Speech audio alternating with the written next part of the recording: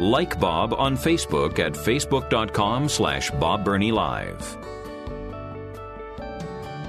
Well, I love this program when we get to spend some time with Dr. Carey Girgis at Back Pain Relief, Ohio in Westerville. Dr. Girgis, again, welcome to the program. Thank you. It's great to be with you and your audience. I do love this because I always learn so much, and I hope our audience does as well. We have talked a lot about decompression therapy. We've spent a lot of time in these segments talking about the back and the problems of the back, but you deal with so many other things as well. And I'd like to focus in for at least a few minutes on knees and shoulders. We're not going to sing the song Knees and Shoulders, Heads and Toes, but no, we're not going to do that. Thank you. But you do treat numerous issues with knees and shoulders, correct? Correct. That's true. Now, I don't associate help with knees, particularly knees, maybe shoulders, with chiropractic care. So how is it that you're having success with helping people with their knees and shoulders? Well, because knees are part of the joint system that the body has. And obviously, if the knees are always problematic because they're pillars that the body is standing on, literally carrying all the weight of the body and functioning, making it move and twist and run and walk. I never thought of it that way. Yeah. The pillars. It is That's great. Never really, thought of the pillars that we're standing on. And so, we typically the knees are getting abused. Right. They are a great function, and we use them for all kinds of sports and walking and jogging and all that stuff. And praying. Usually that's just the last resort. We're supposed to be the first. True. But really, what happens then, because of the abuse, and we neglect to manage them when they are in good health, we end up suffering from a myriad of conditions with those knees. It could be just some misalignment issue, that the joint is not gliding in the proper direction, and all it needs is a little tweak to put it back and slide in the right position, and the problem is solved. But a lot of times it's inflammation develops from the abuse, excessive abuse. Sometimes meniscus get torn because of, again, abuse and misuse. Ligaments can get torn or stretched for whatever reason. There's sometimes weakness of the legs, the muscle to the legs. The weakness can add to the problem because they are not able to support the what we're doing. Sometimes fluid accumulates in the knees, and that fluid puts pressure on some of those nerves or cysts that develop, that put pressure on the nerves, cause pain. Sometimes the joints, because of the abuse and misuse, degenerate. They begin to lose thickness in the cartilage that help it glide.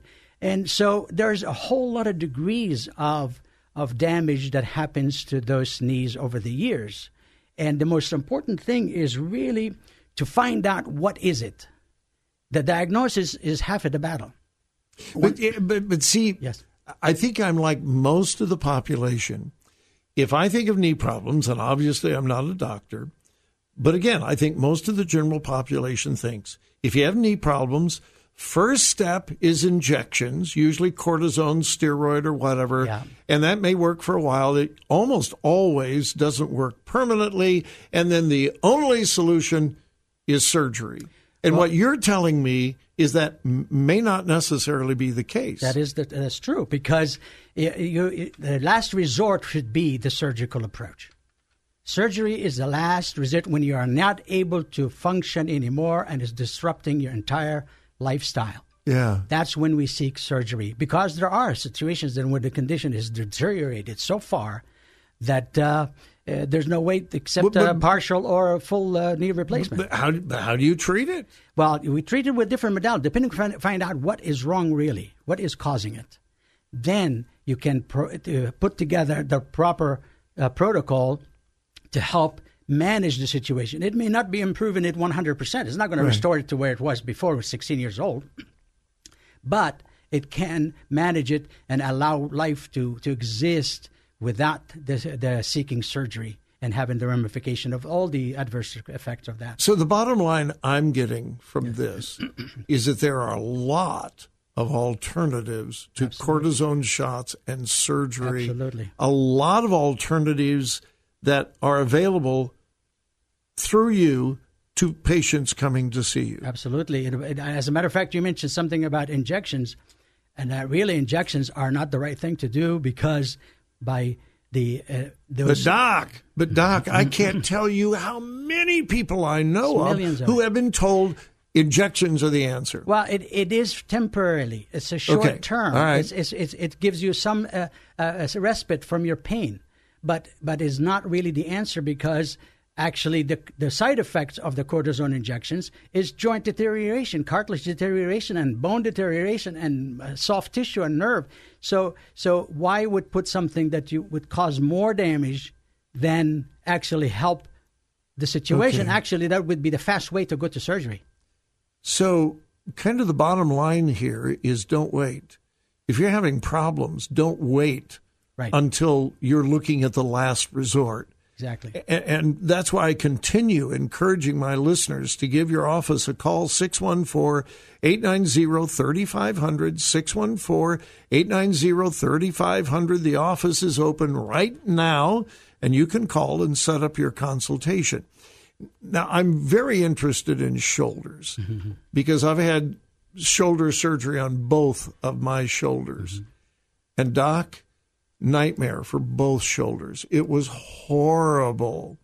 So are there alternatives to shoulder surgery? Absolutely. It falls the same category with the knees. Well, where were you? Where were you? You should have called the number. I know. Well, I didn't know you back then, or I would have. But the shoulder is the biggest range of motion joint in the entire body. Yeah. It has the greatest circumference of movement. And we use it all the time. And it receives, again, a lot of stress and use and abuse from sports, from all whatever, lifting weights and all the exercises we do, and carrying children and carrying wheelbarrows of things. Yeah, mine was for my professional baseball career. Yeah, I see, that's what happens. And now you're paying back later, right? Yeah. All right, so what can you do to help people with shoulder issues? Again, we have to find out what it is. It could be a shoulder, is a tear in the rotator cuff of in the ligament.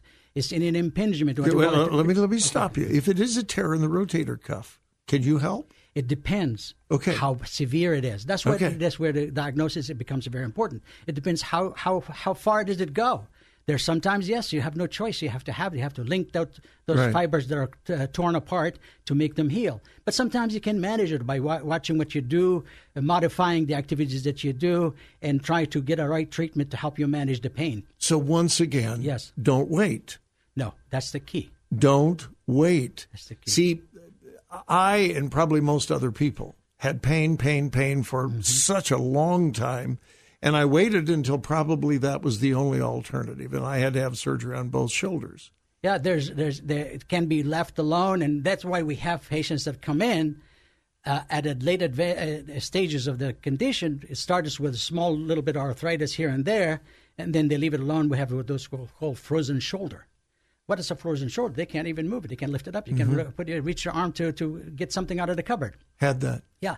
But those are fixable without having to go surgery. So those are the treatment that can be managed and improve the quality of life with less invasive procedures that would help make it worse yet. So if you're experiencing pain in your knees, in your shoulders, or other parts of the body, when should they call you? Immediately.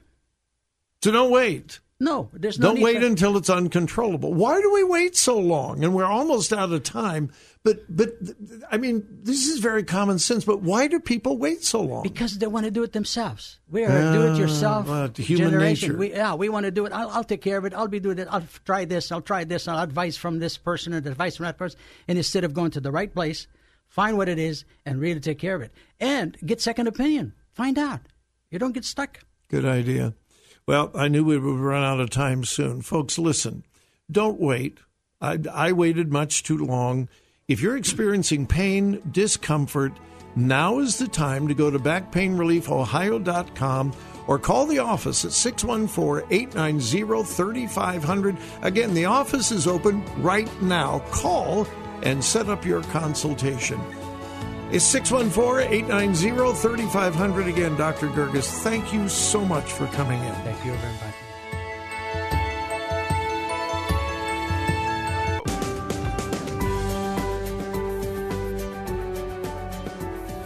Follow Bob on Twitter at twitter.com/BobBernieLive.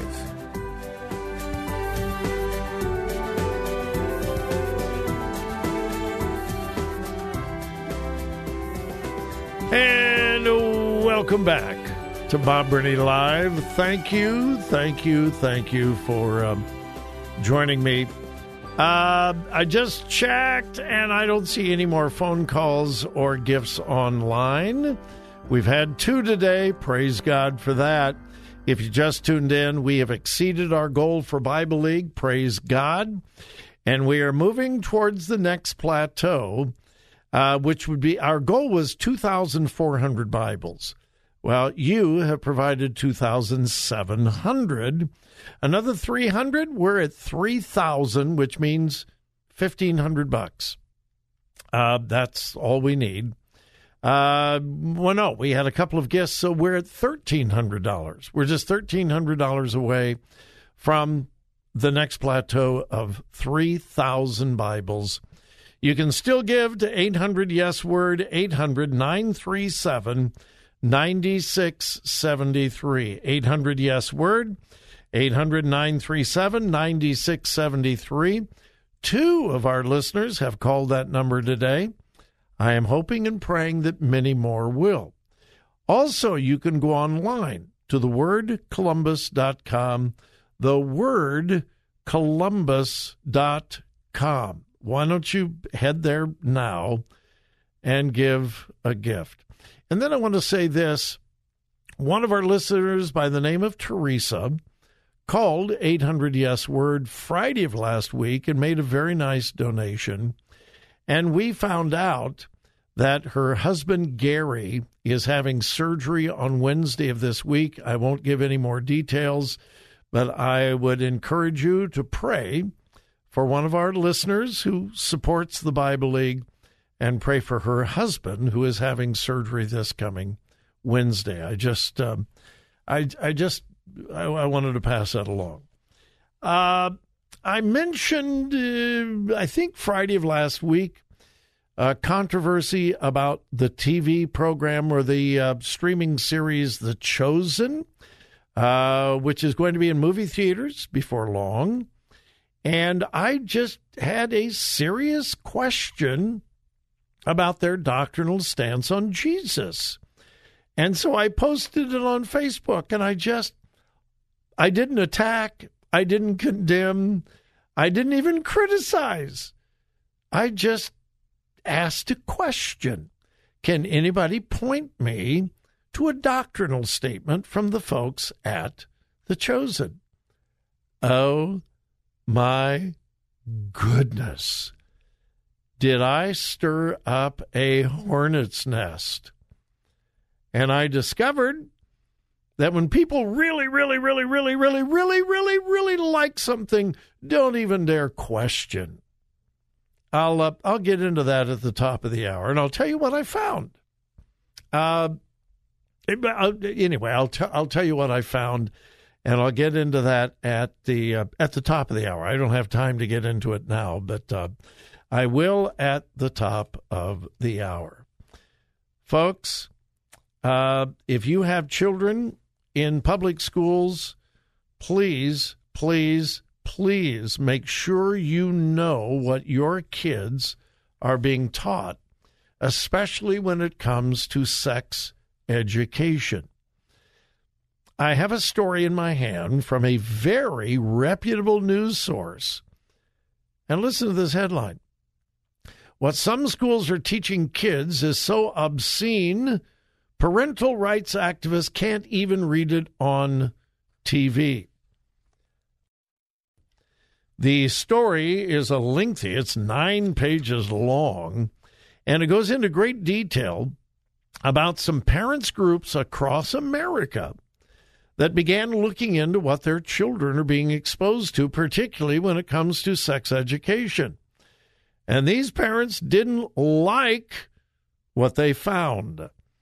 And in case after case after case, the parents have gone to their school board meeting.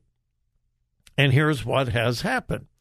Many, if not most, school board meetings are broadcast on TV. It's usually a public service, local channel, local cable channel, or whatever. But most of them are televised. And here's what the parents are finding. The school board members, now get this, that approve this sex education refuse to allow the parents to read in an open school board meeting what the children are being taught and being exposed to, because it can't be read on TV. It would violate TV regulations. What?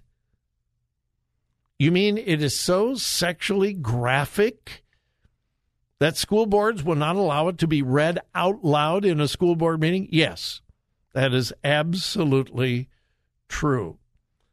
Quote, parents and parental rights advocates seeking to shed light on what is being taught in schools say television stations won't broadcast what's in their school curriculum because it is too obscene. Think about that.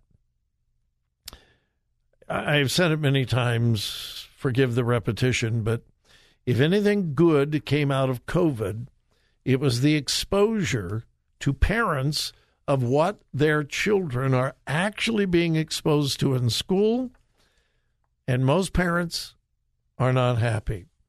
And then there's this, just before the break, really quick. It has been discovered that a Colorado school district has been absolutely lying to parents and local media. You've heard about the furries? Well, there was an erroneous thing going around on the internet that some schools were providing litter boxes for kids who are identifying as cats or dogs or whatever. Well, that's not true, but it is true that children are beginning to identify, particularly as cats. And they are called furries. Well, a candidate for governor in Colorado tried to point this out. A school board said, no. And then a local TV station found emails from inside the school district, and they admit that this is a problem in their schools. Yeah, they lied.